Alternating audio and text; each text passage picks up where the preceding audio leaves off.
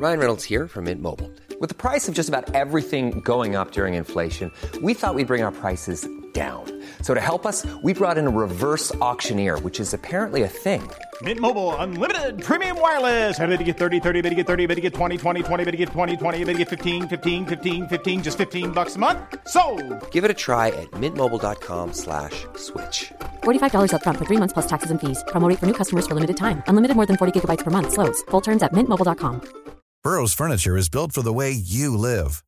From ensuring easy assembly and disassembly to honoring highly requested new colors for their award-winning seating, they always have their customers in mind. Their modular seating is made out of durable materials to last and grow with you. And with Burrow, you always get fast, free shipping. Get up to 60% off during Burrow's Memorial Day sale at burrow.com/ACAST. That's burrow.com/ACAST. burrow.com/ACAST. Chickens are fine. I'm eating a lot of eggs.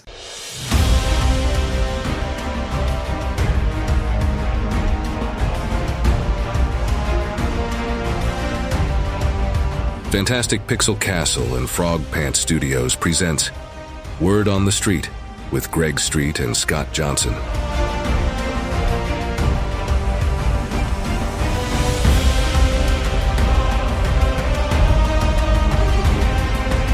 Well, hello, everybody, and welcome to another Word on the Street. This is episode 4, and it's our episode for February 2024. We welcome you all to today's discussion. Greg Street, welcome back, man. How are you? I'm good. 4 episodes. We're doing this. Can you believe it? I feel like that's a commitment now. We haven't, under 4, it was like, well, what are they going to do? And now we're at 4. This is it. We're locked in. Not turning back. All right? Long-term commitment. Yeah. That's okay. Go ahead, Candace. When we run out of stuff to talk about for the game, I'll just start talking about my favorite movies of 2023 because it was a wonderful year for cinema. Oh, yeah, it was. It was a great year for movies. Oh my gosh, we're going to have some off-air conversations because I'm a huge cinephile and I loved last year. Well, anyway, we're here to talk about Ghost and its production like we are every time we do this. And thanks for all your great feedback for the last couple of episodes, everybody. We really appreciate it. We have some of your feedback coming in the show a little bit later. And it's very good to be here. What is also exciting is we have another guest, and you heard her already. Welcome to the show, Content Design Director at Ghost at FPC. It's Candace Thomas. Candace, welcome to the show. Thanks for having me. Super excited to be here. Been looking forward to this for a bit because I told you pre-show, but there have been people in my circles who are like, we need to have that Candace person on, is how they put it. And I kept going, all right, that sounds good. I just think they really liked your energy and your passion for all things Ghost, and also I think some of your experience is pretty cool. Let's talk about that for a second. You spent a bunch of time at Blizzard on World of Warcraft. You worked on New World, also on the new unreleased Riot MMO. A couple other things, that mythical Lord of the Rings MMO we all heard about happening at Amazon Studios that ended up not happening. You've seen some stuff. I would say I am an MMO aficionado. That's for sure. I play them. I make them. I tried not to make MMOs for a little while, and then I just got roped back in. I just love MMOs. What can I say? I love them as well, and I think that that's been the one thread through all of this is all of you are such MMO heads over there at FPC that I don't know. I just feel like Ghost has no chance of not being great. So that's my prediction this early in the process. Anyway, that's what we tell our investors. Yeah. So your focus, obviously, with the company is, as I mentioned, content design director. Now that may sound like to some people like a very broad term or a very broad job, but can you kind of summarize at least how you define that role? Yeah, I mean, it's broad as hell. Basically, there's 3 people. 4 if you count, and Greg kind of counts, I guess.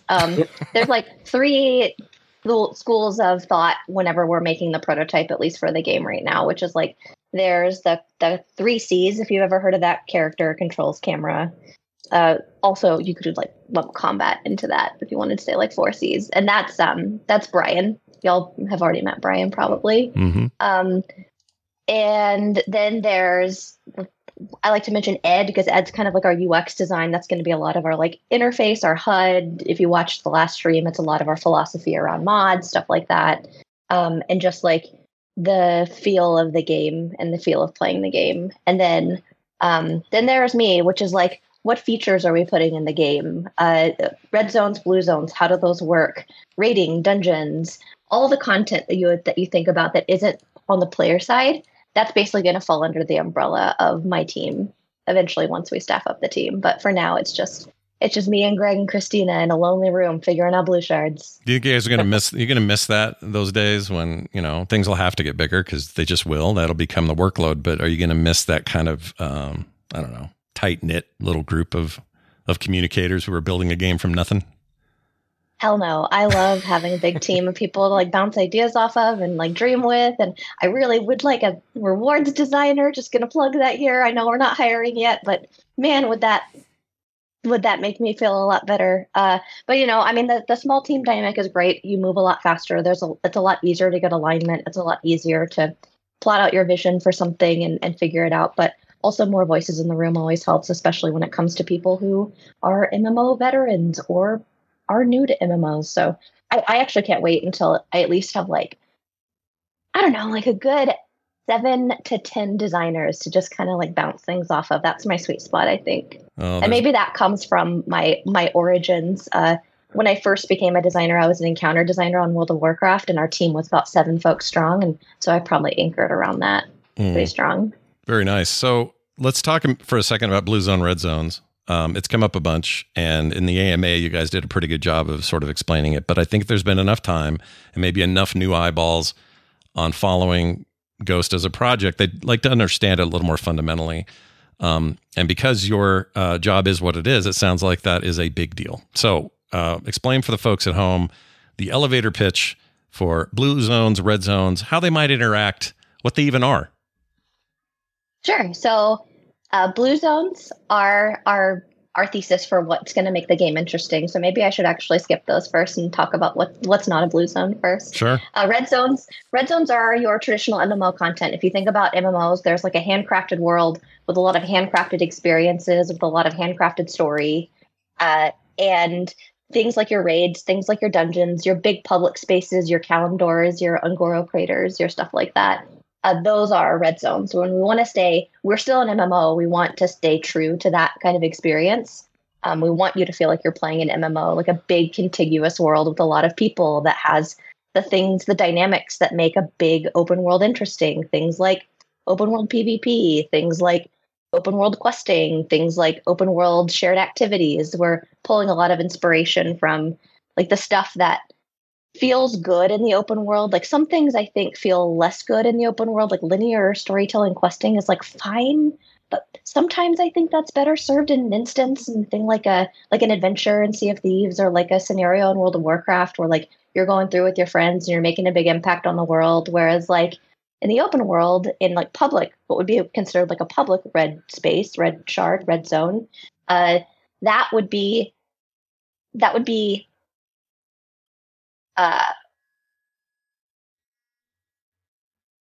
we'd still want to have that traditional experience where you're feeling like you're being breadcrumbed around the world, right? Like where you are exploring this village and finding out the local story about that, and you're going to the next place and you're piecing together the bigger narrative of the world. But we are trying to draw inspiration from the places that are just like great open world spaces. Like Timeless Isle in World of Warcraft is one that we use a lot. There's a lot of dynamic events going on, and you can always feel like you can slap yourself into that and like have fun with a group of people. I think Rift was really good for that. I loved Rift as an MMO because there was this notion there would be these rifts that open up in the world.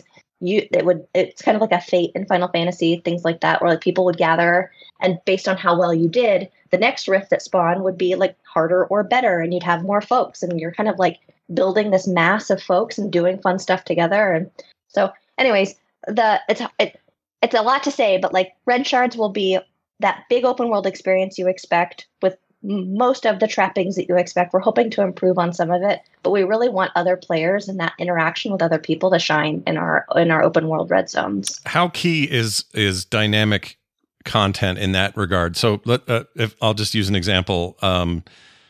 You mentioned the Isles. That was I really enjoyed that when they did it. But one of the problems we ran into at the tail end of that expansion, I guess it was Pandaria, was the feeling that I'd been to all the places. None of it was really changing. So I knew right where a certain regular repeatable boss would spawn.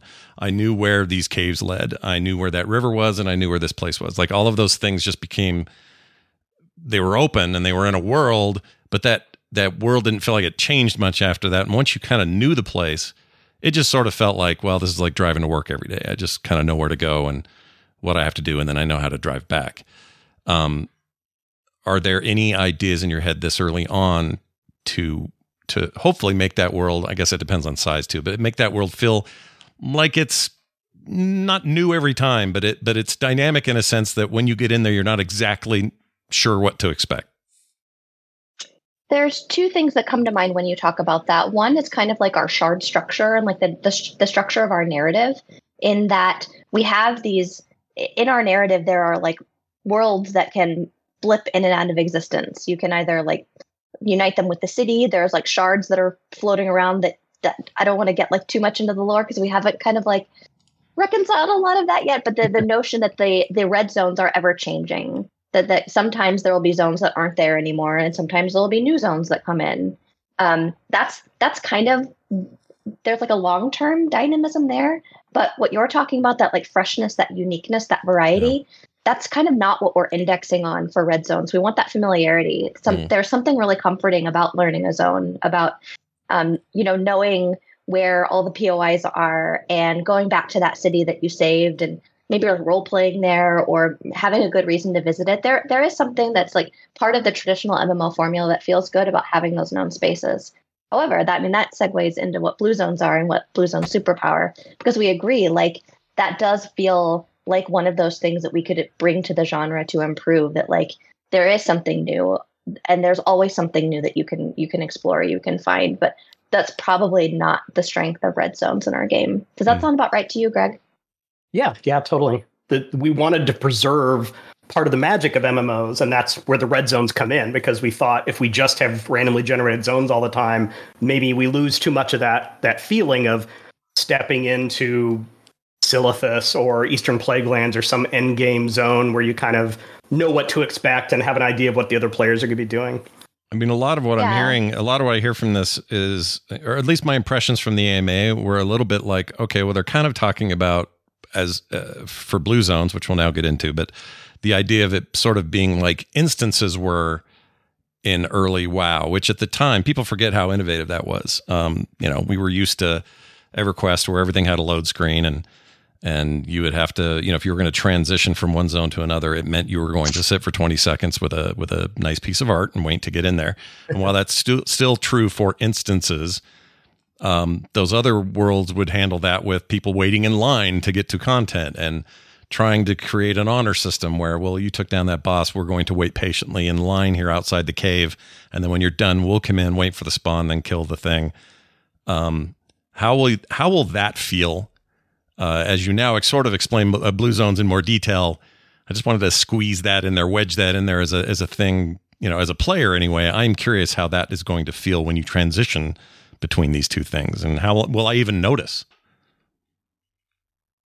Right now, we're thinking you will notice, because the gameplay rules will be different. Like in a blue zone, you kind of go with a set group. Randos aren't going to show up there unless they're invited. Whereas a red zone is more, it's any player is out there. So right now, we're thinking they feel very different. If they're islands out in the ocean, you're making a decision. I'm going to go to a blue island right now, or I'm going to go to a red island instead. And there'll be some type of transition, hopefully more interesting than an actual loading bar will like show your character journeying to the next shard or something. Right. Does that jive with what your plans are, Candace? Yeah, definitely. That's not going to be a contiguous, like no load screen experience. One of the things we're trying to solve for right now in prototype is how do we get that load as short as possible, because we want to make a world that's unique just for you on demand. But what is our technology capable of? How quickly can we get that? And so definitely won't be no load time. We're trying to get it around like the 10-second mark. And so that's like one of our big constraints whenever we come into prototyping is like, what technology can we use to give you these explorable worlds, and like how varied can they really be, and what are the axes for change? Can it be the terrain? Hopefully it can be the terrain. Likely it can be the terrain. But also, like, what else are we giving you that's unique? So that every time you spin one up, it's like, it's fresh, it's new. You get that sense of exploration, and hopefully we give you a lot of interesting tools that make that exploration with your friends interesting. So what will be the difference, just fundamentally, the difference between, say, transitioning from the open world, quote unquote, red zone, and to these group specific places? Let's call them wonderful, magical places. Blue zones, we can call them that on paper, but really that's what we want the player to feel like they're going into a cool new place. Is there really a difference between that and, say, loading into a dungeon and doing some sort of raid? Is this more than just labeling this blue zones, when really it's just, hey, we're doing a 10-man raid this afternoon? Like, what's the difference? Interesting. Maybe I should harken back to like some of the stuff that we're trying to do that's the difference between red zones and blue zones, because we do want it to feel like a very different experience within the same confines, within the confines of like the same game. So an example could be, this is a small one, but like the kind of questing that you would do in a red zone is that traditional, like maybe you're getting breadcrumbed from place to place, very kind of like linear storytelling. Joe lost her necklace. She tells you she lost it at the river. So you go to the river, and then you get to the river and there's a monster. And then I'm doing a really bad job of selling that I should be making this game. But then, then you find the necklace and then you take it back, but Joe's not there. Where did Joe go? Oh no, she got trapped in the mine or something. And that kind of like linear experience, right? And you'll be revisiting the same places. You'll be being breadcrumbed around from place to place. I feel like we're going to try to do less of that in a procedurally generated. I say procedurally generated, even though that's kind of like it's kind of a bad word. I'm not sure if it's actually going to be like procedural, whether it's going to be combinatoric, but I'll just call it I'll call it procedural, even though we kind of prefer the term like highly variable, just because we're not sure what that's going to look like. But imagine the difference between, I haven't said it yet, but the difference between the red zones and the blue zones is like, red zones are handcrafted. It's the same every time. That can be a public space like Kalendor. It can be a private space like the Dead Mines, right? It's like every time you go into the Dead Mines, it might be slightly different. Like the monsters might have a different patrol, or maybe you're wearing a boss bond one time, but it's still not super variable. Right. Or the trash is like configured like a little bit differently, so you want to like change your strategy a little bit, but it's always the same. It's the same pattern. You get to this room first, you kill this boss first, you kill this boss next, you end on the ship, all that stuff. Sure.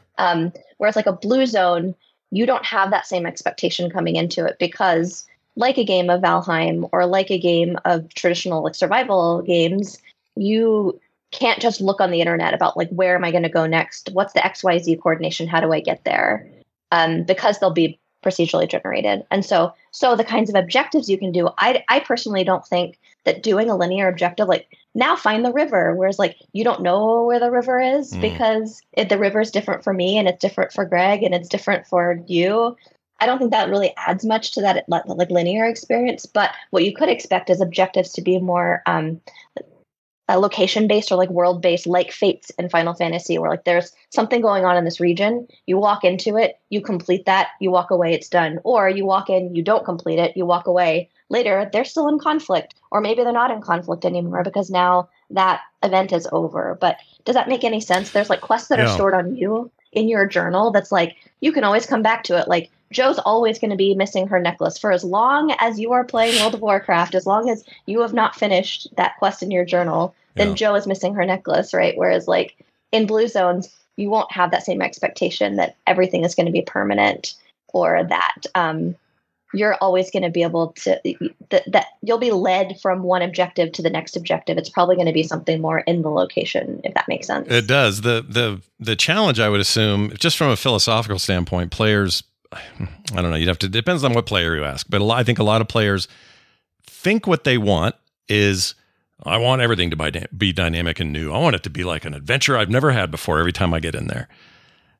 And at the end of the day, the truth is they probably also want some familiarity. They want some repetition. They want something that anchors them to Well, we know what we need to do. In a traditional MMO, it's we got to go in there and we got to do this trash. And the only difference between this trash run and the last trash run might be we read a strategy today or saw a YouTube video that said you can avoid 3/4 of the trash if you go around this corner. Okay, so we're trying that tonight. So that was different, but still, it's sort of reliable. And you know that the boss that you're going to fight at the end is the same boss, and your ability to take him down at whatever difficulty depends on the team's skill and cohesion and all that stuff. So everybody always wants dynamic content, but they also kind of want familiarity. The one place I think it's always worked out pretty well, it's a very different game, but the Diablo series is very strong at saying, here is a procedurally generated dungeon. It is not the same when you come in here next time, ever. It's going to be laid out differently. It's mostly geographic, but still, it's different enough that you don't memorize corridors and that sort of thing. And the monsters are random too. Yeah, exactly. That's another good point. Those are often random, and sometimes events within there are random. What you just described, Candace, sounds a bit more like that, which I'm all for, by the way, because I like that kind of experience. But at the end of the day, how do you make it so that it doesn't just boil down to, well, it was a little different getting here, but at the end of the day, I need this amulet because this is going to complete my set, so I'm fighting this boss and I'm getting out of here. Like, how do you it's kind of philosophical, and obviously you're early in the game, so maybe this is appropriate to ask now, but how do you reconcile those kinds of things? It's interesting because I think I agree with you that familiarity is really important, especially when you're leveling your third alt and you just want to know where you have to go. You know, you want to feel comfortable. I can do this pattern of dungeons and get from this level to this level, and like that's known to me, and that's the experience I want to have. I think red zones are really powerful for that.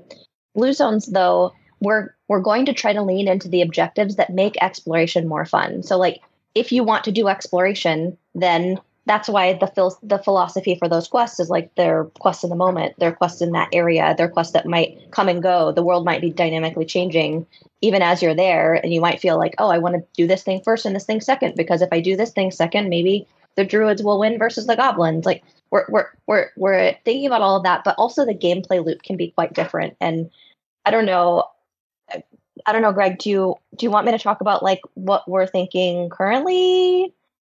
Yeah, I think that would be fine. I was just going to add that I think you're right, Scott, is players are sometimes in different mindsets, and sometimes they want something that's familiar, and the skill they're really testing there is execution. Like, we know what the boss is going to do. It's just a question of can we pull it off or not. And sometimes that's exactly what you want. You want to go to that restaurant you go to all the time and order your favorite dish because you know what it's going to be. Other times you're feeling a little more adventurous. You're like, well, I've never gone to this hole-in-the-wall place. Let's see what that's all about. And that's more like our blue zones, where the key is exploration and seeing what's over the next hill, and you don't know what's out there, which is really hard to deliver in an MMO because everyone is so focused on going from like quest to dungeon in the most efficient way. Mm. Yeah, and go ahead, Candace, go ahead. I have a follow-up on that, but I want to hear what you had to say. No, go ahead, because I was going to go on a tangent. I was just going to say maybe there's I'm not trying to throw ideas at the team. I swear this will never happen on the show, but I had this thought. You know, right now, World of Warcraft's a good example. They've made it so that dungeons have levels of difficulty. They've been doing this for a long time. In fact, I'm pretty sure Greg had a hand in most of this before you left Blizzard. But going from normal to heroic to mythic, mythic keystones, all this stuff is ways of making those experiences both repeatable and new from at least a difficulty standpoint. You're changing up the mechanics a little bit so that people have to behave differently. Different affixes. Now you have, I forget all the affixes they have now. You have a affix that means all the mobs are poisonous, and so the experience is a little different. Right. And you've got to be, there's extra, gear checking happening at a higher level. And there's just it just adds something to the familiar, but is still dynamic in a way. It would be really cool, I would think, that if on some sort of normal level, let's say I've gone to, I don't know if it's a story-driven thing or not, but whatever reason I've gone into this procedural experience into a blue zone. I got to keep my reds and blues right. I've gone in there to do my thing, and I can go do my thing, and we're done, we're out. But there's a way to say, I don't know if it's as simple as flipping a switch, but just for sake of saying it, we flip a switch that says, this time, there's a chance his brother shows up in the fight, and now we have two bosses at the same time. Or there's a chance that there's a new hallway opened up that it's got a ton of gold in it, but to get in there, we got to do blah, blah, blah. It sounds like maybe that's on the table here, Candace? Is that kind of, I'm not trying to say specifically this is what you're doing, but you're trying to create a feeling of, I'm not just going to do the same thing. I'm going in to do the same thing, or it can be more than that. Or will they even have a choice? Is the player just going to have to go with whatever's in front of them? I think one of the reasons that you don't do that in traditional MMO content, where like you go into the dungeon, then suddenly there's like a much harder, a much different boss, is like you worry about that balance of rewards. Like someone's going to have to spend an extra 45 minutes to do something that normally only took 30 minutes to do. And then it adds pressure to the team to decide what they want to do. And so like you lose all that familiarity, you lose all that mastery, you know, like the tank may have made the most efficient route through the dungeon. They're really proud of that, right? And they feel mastery over that kind of thing. Whereas like blue zones, that's exactly what we're talking about for blue zones. We're talking about the combinations. Like, so I'll start by saying you will see some of the same stuff in blue zones, between blue zones. It's not like an infinite variety churning device where you'll never see the same monster twice. You'll never run into the same enemy twice. Right. That's just not the reality. Like we're not able to make a game that big. However, we're hoping that the combinatorics of the situations surrounding encountering that boss again. For example, if we have like enough like joyful traversal in the game that like maybe this time that you see this boss, he is on a ledge, and that's really interesting because you're like diving off the cliff sometimes, or you're pushing enemies off the cliff, whereas like he's not always on a cliff sometimes, is a good example. Or yeah, maybe next time you encounter that boss, they remember that you encountered them and they remembered what you did and how you bested them. And so maybe they call in their friend and they're like, hey, kind of like in Hades, whenever you kill the same monster again, they're like, you know, maybe it's a different monster the next time. Or they just have that memory of like, oh, I remember you. That's some of the stuff we're talking about, but also just like the fact that there are like kind of infinite combinatorics there. We're hoping we'll keep that fresh. So for example, if you were to, as a content designer for a Red Zone MMO, for like a handcrafted MMO, you would have to create let's say you wanted to give players a lot of different ways to approach a boss encounter. You want to say, the boss is in this big hut and I want you to be able to like kite things. So I need to make a big enough open space for you to be able to kite things and like CC things. But I also want to make it possible for you to like open with rolling a boulder down a hill nearby and then taking out some of the ads. And then I also want you to be able to sneak into the back of the hut and try to, you know, stealth sap some things. Like you need to handcraft all of these combinatoric things, right? I don't want to say combinatoric, but all of these different approaches, right? Sure. And so as a content designer, anticipate anything the players might want to do and build it ahead of time. Right. And build it ahead of time. And you don't really have enough at-bats with that content. You're only making 6 or 7 boss fights to make that a varied experience where there's wrong answers. Like you either have to make the hut where like everyone can access the back so that you can sap the monsters and you can CC them, or you have to put a convenient trap next to every boss fight to make sure that there's always like enough chances for you to use those kind of things. But like in a procedurally generated world, what's interesting is sometimes you'll have those things available to you because they will be generated next to like the circumstance of where the boss is, where these interesting traps are, where these openings and entrances and exits are. That like you're going to see a lot of that variety, and hopefully that makes those toolkits feel even more special. Like, oh, I can't always just roll the boulder, so that's not always the right answer. But I noticed that as a player, I'm going to try to roll the boulder this time. And so it's kind of like a really shitty way to describe why I think that blue zones are really powerful for variety. But it's just kind of like, as a handcrafted content designer, you don't get the at-bats. You don't get enough content to give people enough variety. And so we're hoping to get that in our game, where like there's obviously the right answer sometimes, but that answer is not always available to you. Yeah. If that makes any sense. You are speaking my language, because I'll admit, as someone who did a lot of rating in the past, I really don't like rating anymore. And the reason I don't like it that much is because it is so rote. There's the initial thing, but a lot of times they're making us go to YouTube and check everything out before we can get into the raid. And we've kind of seen it now, and now we just got to do the dance. And that's fine. And, you know, I do like to go in WoW. I'll go through LFR every time there's a new wing because I just want to see it, and then I'm good. And I think that's a good thing that they gave people. Again, I think another Greg contribution back in the day. That continues to be the gift that keeps giving. But you're speaking my language. You're kind of describing what I would call those recent Hitman games in a way. Now, they're a little more sandboxy, right? It's like, well, I could throw this onion at his head, or I could shoot him, or I could run this way, or I could fall off. There's a billion choices that you can make in any given situation. But you do have the construct that I'm in this building, and I have these tools available in different places, and I can approach from the back or the front. That sounds kind of like what you're describing, and that would bring me back into raiding hardcore. Not just raiding, but just group content where we need to rely on each other a lot more than what is currently on offer. And I think it's because of what you're describing, this multiple entry point, multiple possibilities. And when you provide enough of those multiple possibilities, the player will also find additional ones on top of it, or combinations of those possibilities that make for some pretty crazy moments that change things up and maybe cause you guys to have to patch it. I don't know. But that's really interesting to me. I don't want to lose track of a term you just used, though. You said joyful traversal. And I love that term because my favorite games, especially big, sprawling RPGs, single player, multiplayer, doesn't matter. The ones that I love the most are the ones that are giving me the best experience while I'm working my way through that world and not feeling bogged down or slowed down or stopped or whatever. Think of it as the freedom I feel with Mario and me getting stuck, coming to an abrupt stop with Sonic. It's kind of like that. Like, I don't want to have stops. I want to have a feeling this world is fun to be in.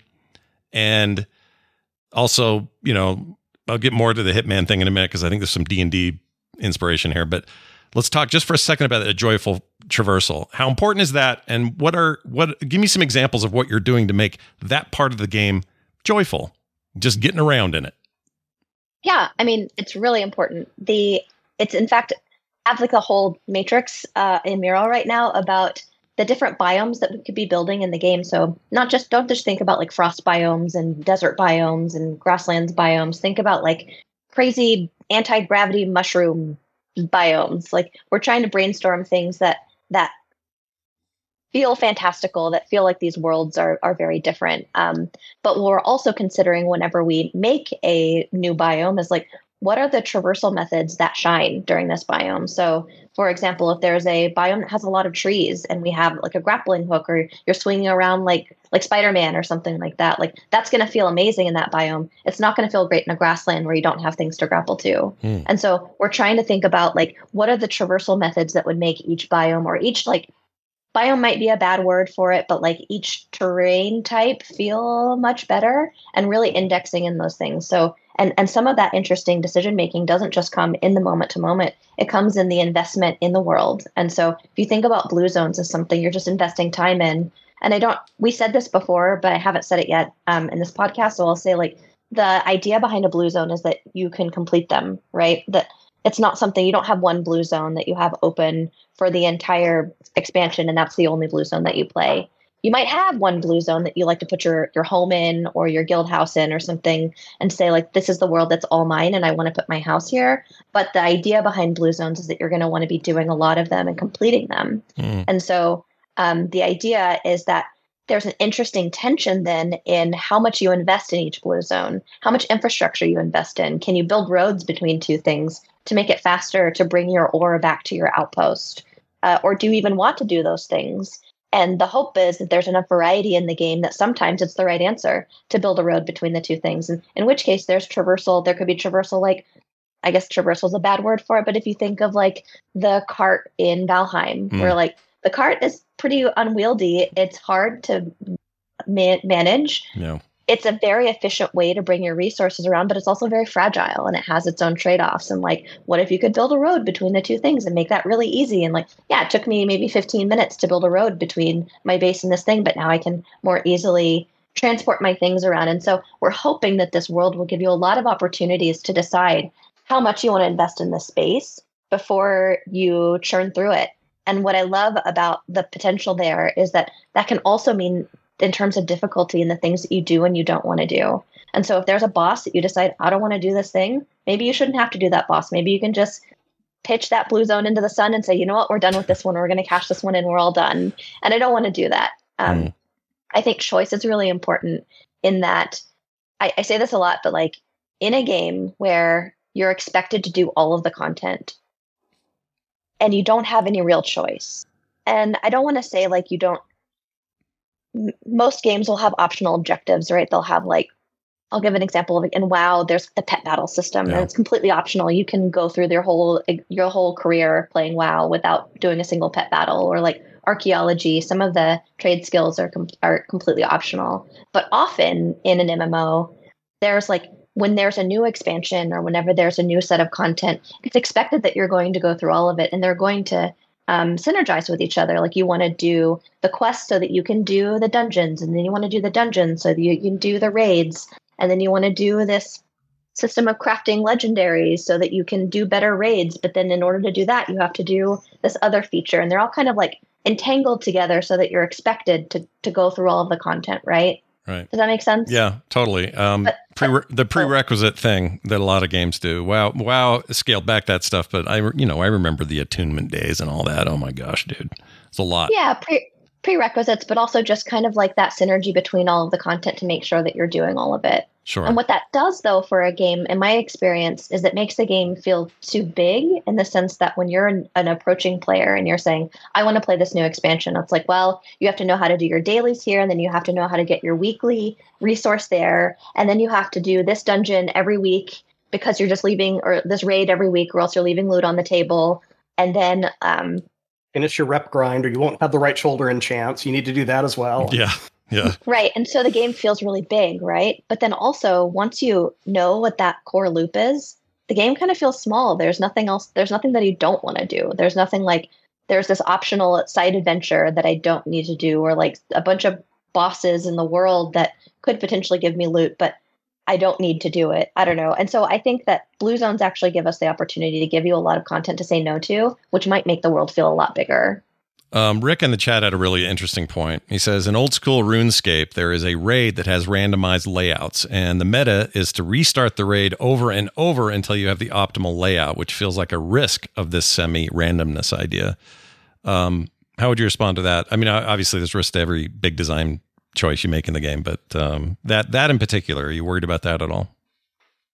Yeah, I mean, it's certainly a worry, especially whenever it comes to itemization and how lucrative the blue zones are and the kinds of things that you can get in blue zones.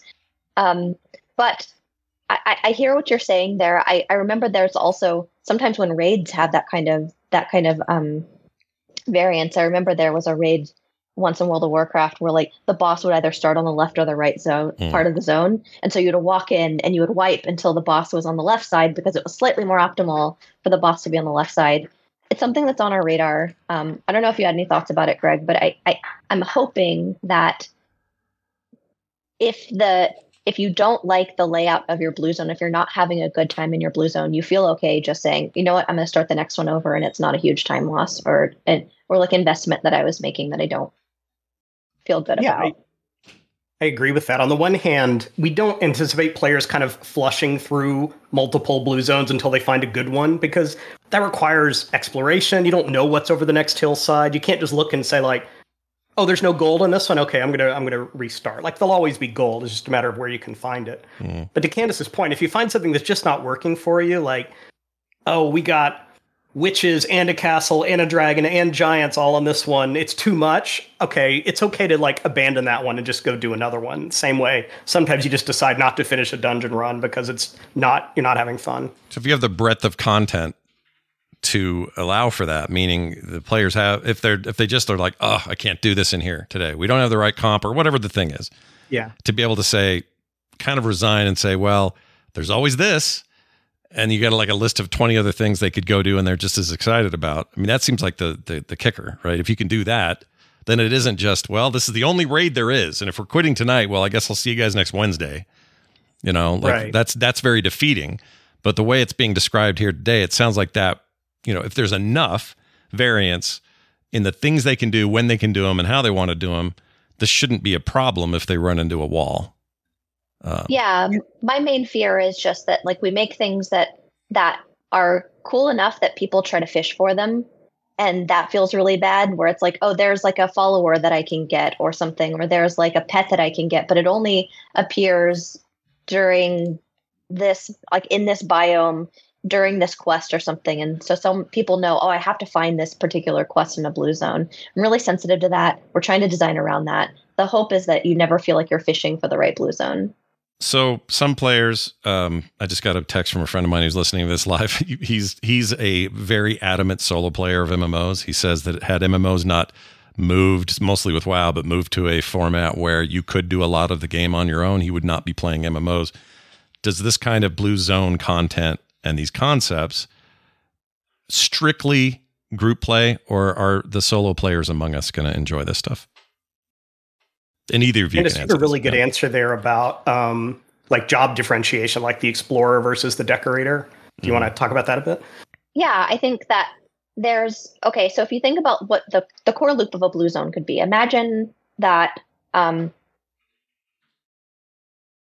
in the same way that you would decide to run a dungeon in another MMO. Like, I've done my raids for the week. I've explored everything in the public red spaces that I want to do. Now, what are we going to do for the rest of the week? Is there something that we can do that feels worthwhile? Hopefully, that's kind of like where blue shards come in, and there's enough variety that always feels like it's cool.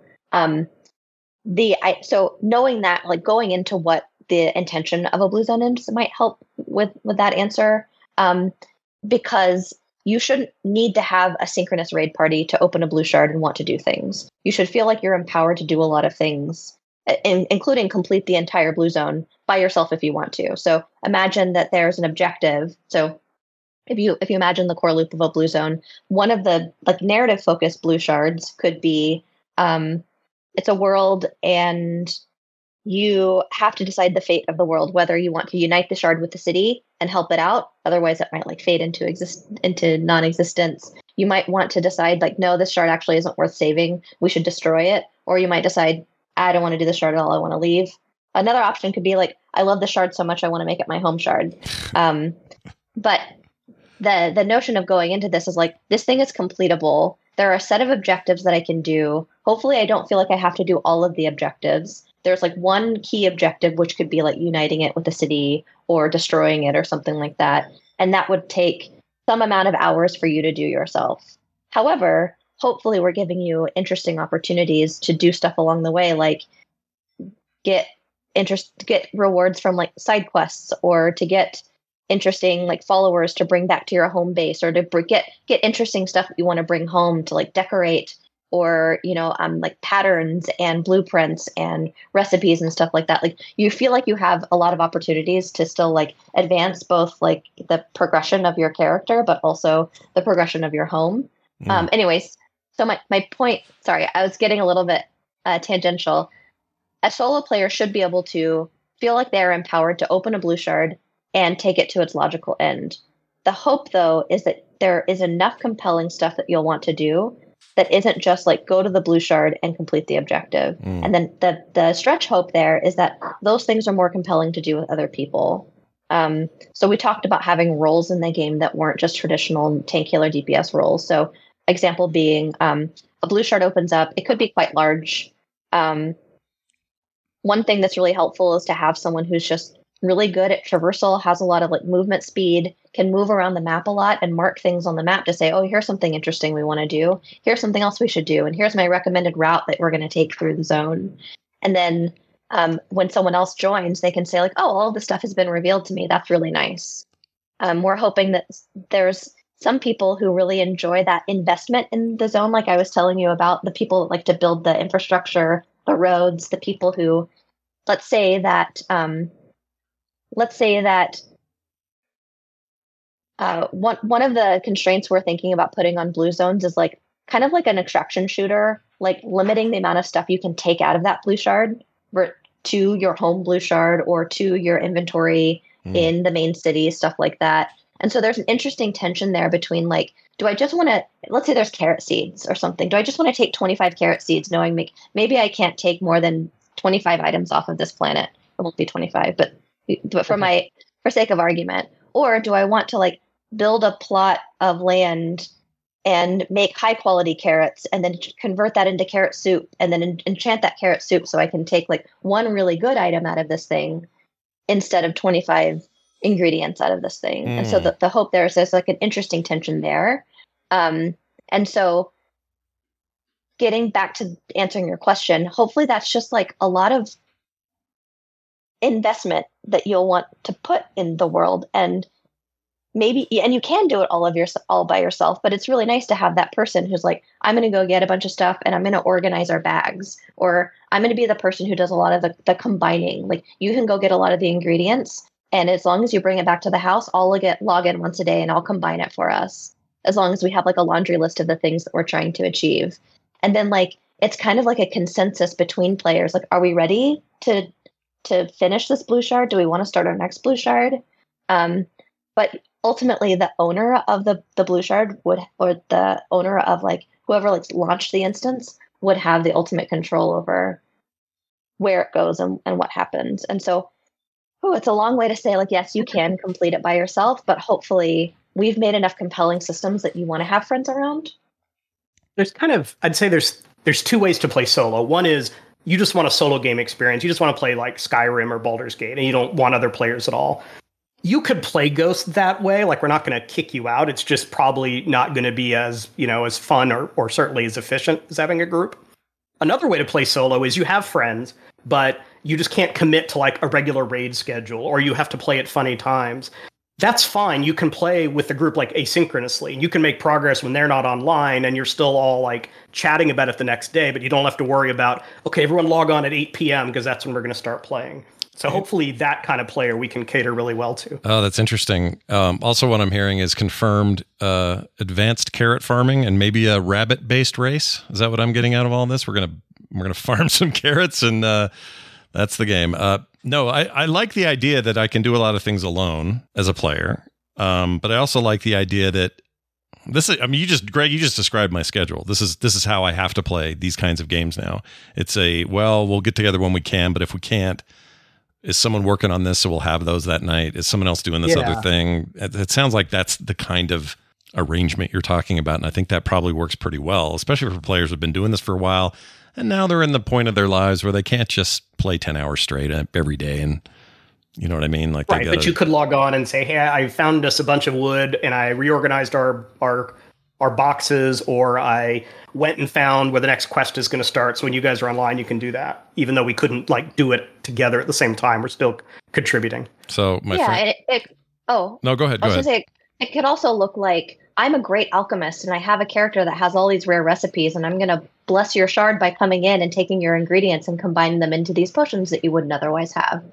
I think that those dynamics are things that have kind of fallen out of by the wayside in MMOs for the sake of quality of life. Whenever someone feels like, I need to make 16 different potions because there's just 16 potion slots. There was a time where I'm picking on World of Warcraft, but understand that I love it deeply. I worked on it for 14 years, hardcore player. One of the things that happened though was it felt very arduous to get ready for a raid. There were like 5 different potions you could have. Flasks would fade whenever you would die. There was just so much preparation that you could do that people felt like it was mandatory to do. And so the systems would get kind of pared down. So potions turned into a battle elixir and a guardian elixir, and you could only have one of each. But what that kind of did was like remove the job of the person who just like to make a bunch of different potions. And it also removed how special it feels to get the potion that's not like the best potion for this class. And that's just sort of the kind of thing we want to harken back to. We want to have communities where there's a breadth of things that people can bring to the game without kind of like quality of lifing out the need to have other people play with you. Though the thing that I also wanted to underline was like, that doesn't mean that the solo player can do everything in blue shards. Right. There will be bosses that you'll run into that you're like, this is going to take 10 people and I can't do it myself. And that's okay, because you won't need to kill that 10-person boss just to complete the shard. That's just one of those joyful things that you'll find that you hope you can complete. And that's like that tension of like time investment in the blue shard before you ditch it and you start over, or you turn it in and you cash in our model. Does that also translate to just kind of leading from what you said about potions and the person who used to provide those and their job being diminished. If there's anything I miss about World of Warcraft and raiding, it's that it used to be every class brought something cool for everyone. And that usually meant a buff of some sort. And some classes still do, obviously, and priests are very good at certain things and that sort of thing. But, hunters used to have stuff that would benefit everyone during the fight. Don't really have that so much anymore. Even their presence sometimes would just make people run faster. And they kind of got rid of a lot of those things. Greg, do you see class abilities, which I know today's not really about that, but that philosophy seems like it would maybe lead into that as well. We're hoping so. Part of the design is by having a lot of different classes that you will this concept we've been talking about, like of experimentation and deciding which way you're going to approach something, should apply to classes as well, where you say, well, we don't have a hunter with us today, but we have this archer character that can do similar things. So how are we gonna approach the fight differently? Or we have a different buff than we were expecting because we don't have the guy that brings like plus 5% shadow damage, but we have a different buff instead. Right. And again, we're hoping it's the combinatorics of all of those different classes that helps to make it interesting to when you're fighting bosses a different way, you're exploring a different way just because you have a different mix with you. I got to start using the word combinatorics more often in my life. It's awesome. A useful word because we talked, like Candace said, we used to talk a lot about procedural generation. And I think that led players to think, oh, you're making like No Man's Sky where every world is completely random. Yeah. And really, in some ways, it's more of a roguelike where there's a chance of X and there's a chance of Y. And then when X and Y occur together, that's a totally different experience. So that's why I was saying maybe your blue zone will have witches. Maybe your blue zone will have a castle. Maybe it'll have a witches and a castle. Maybe the witches will live in the castle. And all of that starts to mean that you've seen a castle before, but you haven't seen it in this circumstance. Yeah. And once again, disclaimer, when we bring up witches or carrots, there's nothing confirmed. It's not canon yet. All right. I'm not saying you're going to get to be a witch. We got a message here at our text line, 801-471-0462. This is about the world, and I think it fits really well here. Either of you can answer this. Hey, Greg and Candace, you often refer to the game as a world, but so far art illustrations that you have on the site portray less of a world and more of a series of fragmented asteroids with various environments and biomes scattered all over the place. To me, this indicates that the world of Ghost is more of a selection of playable levels than we might be teleporting to regularly. Why does the art style seem so fragmented in this way? And can you elaborate on this concept and what you mean when you say world? Either one of you. Overall, we're saying world to mean like the IP, the game world you're playing in. It's not a science fiction game, so you're not like traveling to different planets. At most, you're traveling to these different Earthbergs, these different like chunks of rock floating in the sky. But we always talk about the shards floating in the sky, not like in outer space or something like that. Right. Your corgis went away. Candace, do you, as far as it being like the feeling that you're just, when you say a blue shard, you're not really just saying, well, go over to this. I love, by the way, the term Earthberg. That's amazing. But it's more than that, right? It isn't just, look at that over there. We got to go to that Earthberg and solve it. It doesn't necessarily even mean you're going to go from a chunk of floating Earth to another chunk of floating Earth, right? There should still be, and our technology is actually very promising at this point, that we could still have very large, like Kalimdor-sized contiguous world spaces. And so there will be that. There will also be, in the same way that I'm just going to keep using WoW because it's what I know the most, but Destiny does it too. I think Destiny does it on the more smaller scale where like the playable zones are still quite large, but they're still connected through going for your spaceship and then going to the main city. But WoW kind of does the same thing where they have the known world, then they have the Outlands, and then they have the Draenor, and they have like all the different other continents that kind of get introduced over time. So to some extent, that's just inevitable. If we're talking about like what is the scale of the contiguous open world, still a big open question for us, because what we're focused on right now for prototype is getting blue shards right. And so you'll see a lot of that in our art as well, that like we're like, what could this look like and what could this feel like? What is the blue shard experience? How big are blue shards? And it's like really top of mind. And so that's where a lot of our art comes from too. But eventually we will be creating our large contiguous world that you don't zone to get between the areas of, and still reconciling that with, so how does it feel to have bits of that world change over time? Like, is it that they're, if you think about Eastern kingdoms, like, does that mean that Red Ridge is just gone sometimes, and then that sometimes there will be something new instead of Red Ridge? Like, we still don't know the answer to that question, because a lot of it is also like, what is our technology capable of? But I can say with confidence that we do want to have still like one large contiguous open world, that at the center of it is the big city or the cities of the game as the game grows. As would be expected, the game will feature lots of progression in various kinds, just base leveling and possibly other systems. We got a question about Ghost and its progression system as it relates to this. And Greg, I think I'll throw this to you because I have a little bit to add on to it. This is an anonymous listener who said, what are the team's thoughts on traditional linear leveling in MMOs, hitting levels to unlock things and set orders, etc.? How do you see progression systems like leveling interfacing with your shard system? And the mention of seasons. Is progression a space you wish to innovate in?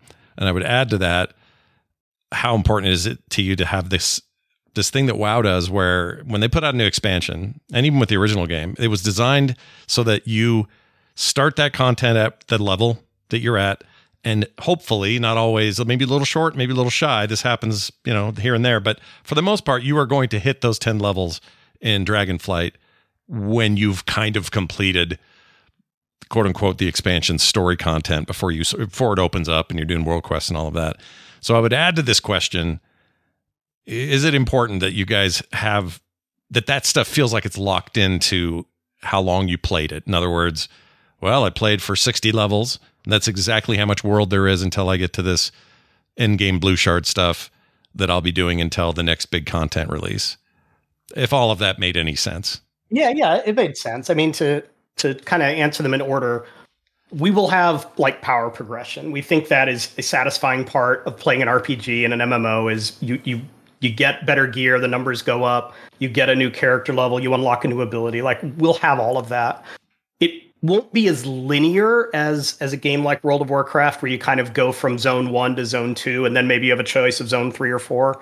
The blue shards really come in here because you could just run blue shards to level if you want to. And we think that's also why making alts will be fun, and that's why if you join the game late after the 3rd or 4th expansion, you can still just like do blue shards and level up that way. You don't have to kind of like repeat the story over and over. Oh, I really like that idea a lot.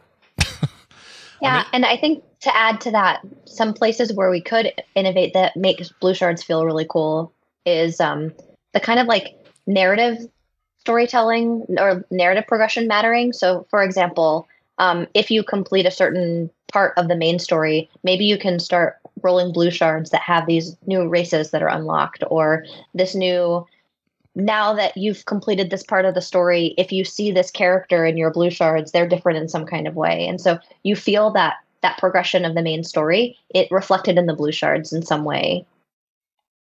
Interesting. So we have another one in the chat. Let's see. Where is it here?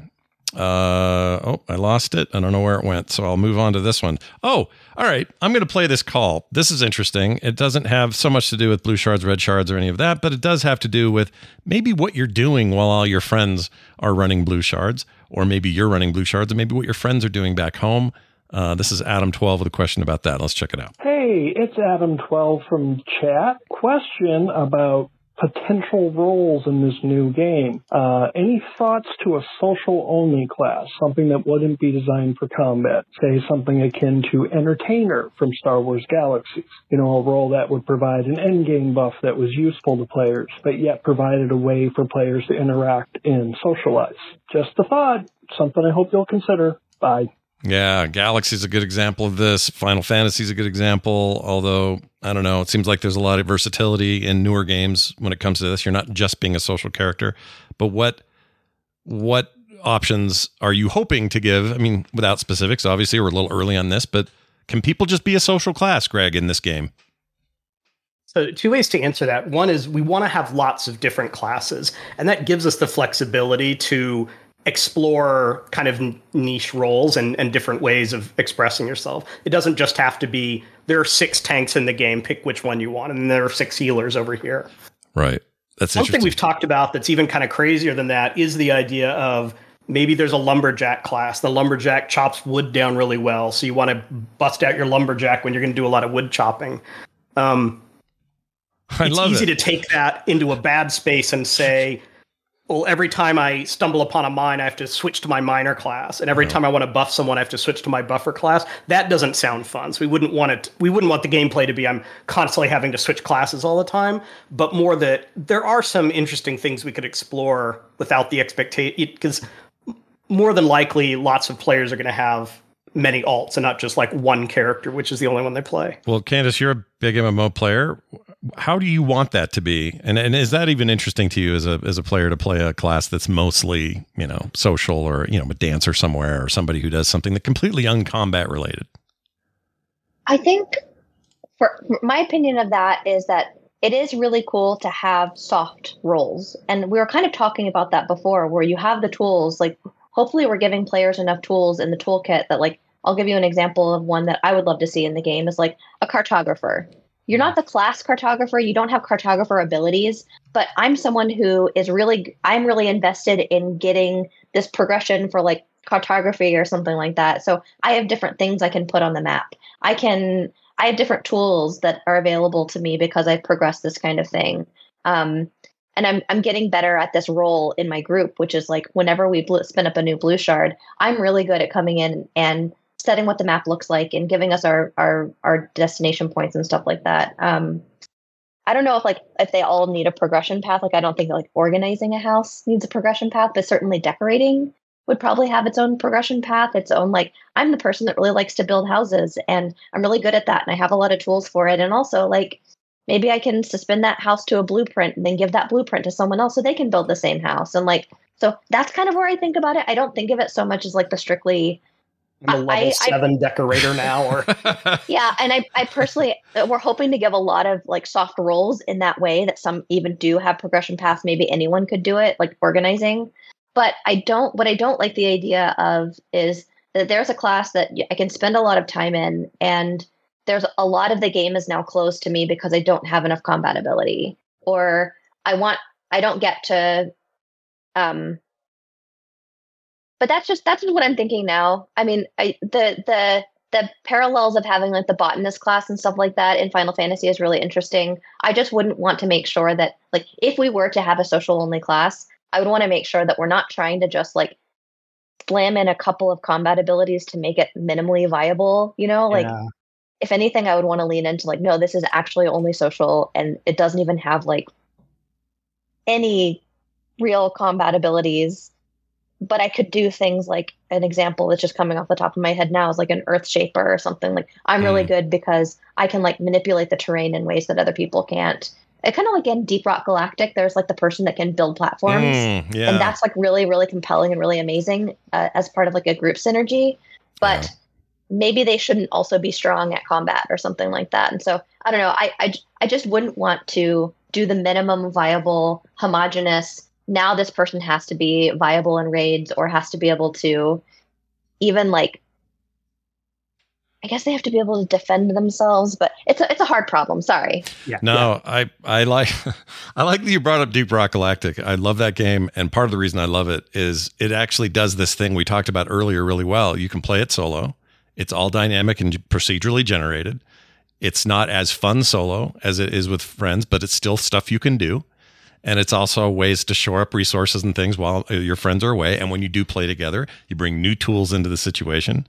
Like I didn't expect that to be a good example in my head, but it is, of maybe where you're headed, or at least the satisfaction you want to get out of these systems. That game does really well, maybe on a lower level, maybe on a more focused level. But how often do smaller games, not other MMOs, but how often do smaller games influence your design, your decisions, and your prototyping at this stage of Ghost?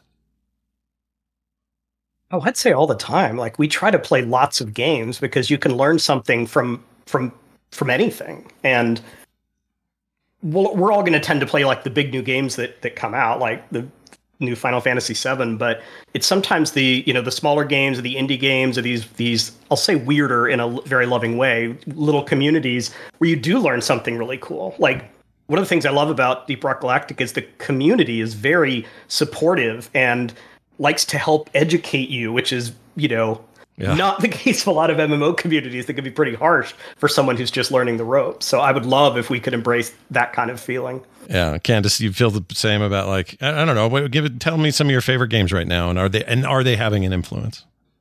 Yeah, so I mean, some of the I don't want to call it a small game because it was Final Fantasy 16, but I think that game is like best in class in innovation for storytelling. There's like maps of what's going on and how it changes over time, and so like often my criticism for Final Fantasy games is like I couldn't really absorb the story because I maybe missed this cutscene or something like that. But like they gave you a lot of tools to help you understand what was going on, and they were able to do things like selective information. So like sometimes when you're doing a quest and there's someone else that's helping you do the quest, I noticed that it always felt really meaningful when that person, narratively like the NPC, would come back and report to you the information that they had. You needed that information in order to finish the quest. It wasn't just like a side mission where I'm going to go collect the spear and the dagger and then you're going to get the mace or something like that. Like I genuinely cared about what that character had to bring to the story. Anyway, so I think like that's an example of narrative structure that was really working. And I'm like, man, how can we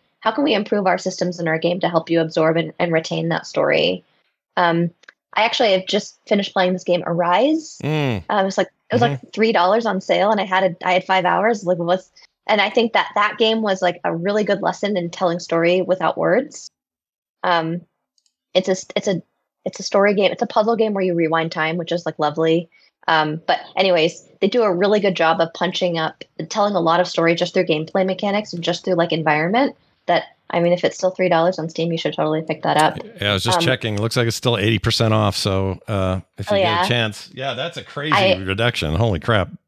My favorite thing to do is go to the Indie Summit of GDC because I'll play basically any of the indie games that get an award. The couple of games I picked up last year was Wayward Strand.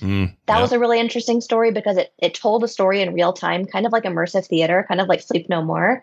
And you could only spend your time in certain rooms. And the story was really heartfelt and it was really cute. And it taught me a lot about it's okay to miss out on some things and how to structure a narrative so that if you miss out on that part, it still leaves you wondering, but you don't feel like you can't absorb the whole story. It did like a really good job of that. Or I played Not for Broadcast, which is not anything close to what an MMO is or even like an RPG or a linear game. But what was really interesting was this game, Not for Broadcast, is like set in the 90s and you are a person who is supposed to be editing the news in real time. So the news is playing and you have to like run ads sometimes, but sometimes you have to bleep people because they're saying swear words. And sometimes you get to control the narrative. Sometimes you get to decide if they're going to talk about this politician, which image comes up. Are you going to like give them the scholarly look or are you going to give them like the embarrassing look? And there was so much agency in the storytelling, but like combining that with the frantic, I have something else that's going on, almost like a rhythm game. It was a masterclass for me in encounter design because it had the same kind of parallels where like I have this thing, it's my DPS rotation. I need to be doing this. This is my rhythm game, right? This is the thing that has to be going on. But how many things can I really juggle in my mind and how many cues they give the player, like really subtle cues whenever you're going to have to bleep something. And how can I really divide my attention? So anyways, yes, I play a lot of indie games. I play a lot of small games and they're definitely my favorite part of GDC. If you get a chance to get the vault, definitely watch everything on the Indie Summit. Yeah. The thing I like about that last game you talked about is it reminds me of Papers, Please, but just taken to a kind of a crazy level of It insanity. Really was. Yeah. I love that kind of stuff too. Well, that brings us to the close of our 4th episode. And I really hope people got out of it what I did today, which is a way better understanding of how the sharding system will work and its, basic design concepts. We got some real cool stuff coming up for future episodes as well. But we want to make sure to thank our guest today. Of course, Candace, thank you so much for being here. And yes, thanks for having me. I had a lot of fun. Greg, having you on as always. I mean, how are the chickens? We forgot to check in. The chickens are fine. Everything's good. Chickens are fine. I'm eating a lot of eggs.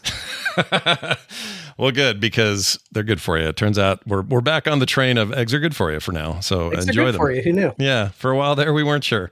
Anyway, I want people to make sure they get all the right info. FantasticPixelCastle.com for all things Ghost. If you want to follow what's happening over there, please do.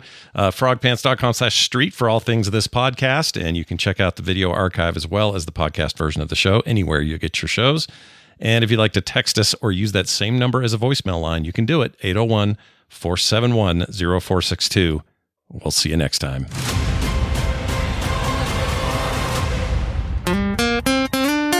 Get more at frogpants.com. Even on a budget, quality is non-negotiable. That's why Quince is the place to score high-end essentials at 50 to 80% less than similar brands. Get your hands on buttery soft cashmere sweaters from just $60, Italian leather jackets, and so much more. And the best part about Quince, they exclusively partner with factories committed to safe, ethical, and responsible manufacturing. Elevate your style without the elevated price tag with Quince. Go to quince.com/upgrade for free shipping and 365-day returns. Planning for your next trip? Elevate your travel style with Quince. Quince has all the jet-setting essentials you'll want for your next getaway, like European linen, premium luggage options, buttery soft Italian leather bags, and so much more. And is all priced at 50 to 80% less than similar brands. Plus, Quince only works with factories that use safe and ethical manufacturing practices. Pack your bags with high-quality essentials you'll be wearing for vacations to come with Quince. Go to quince.com/pack for free shipping and 365-day returns.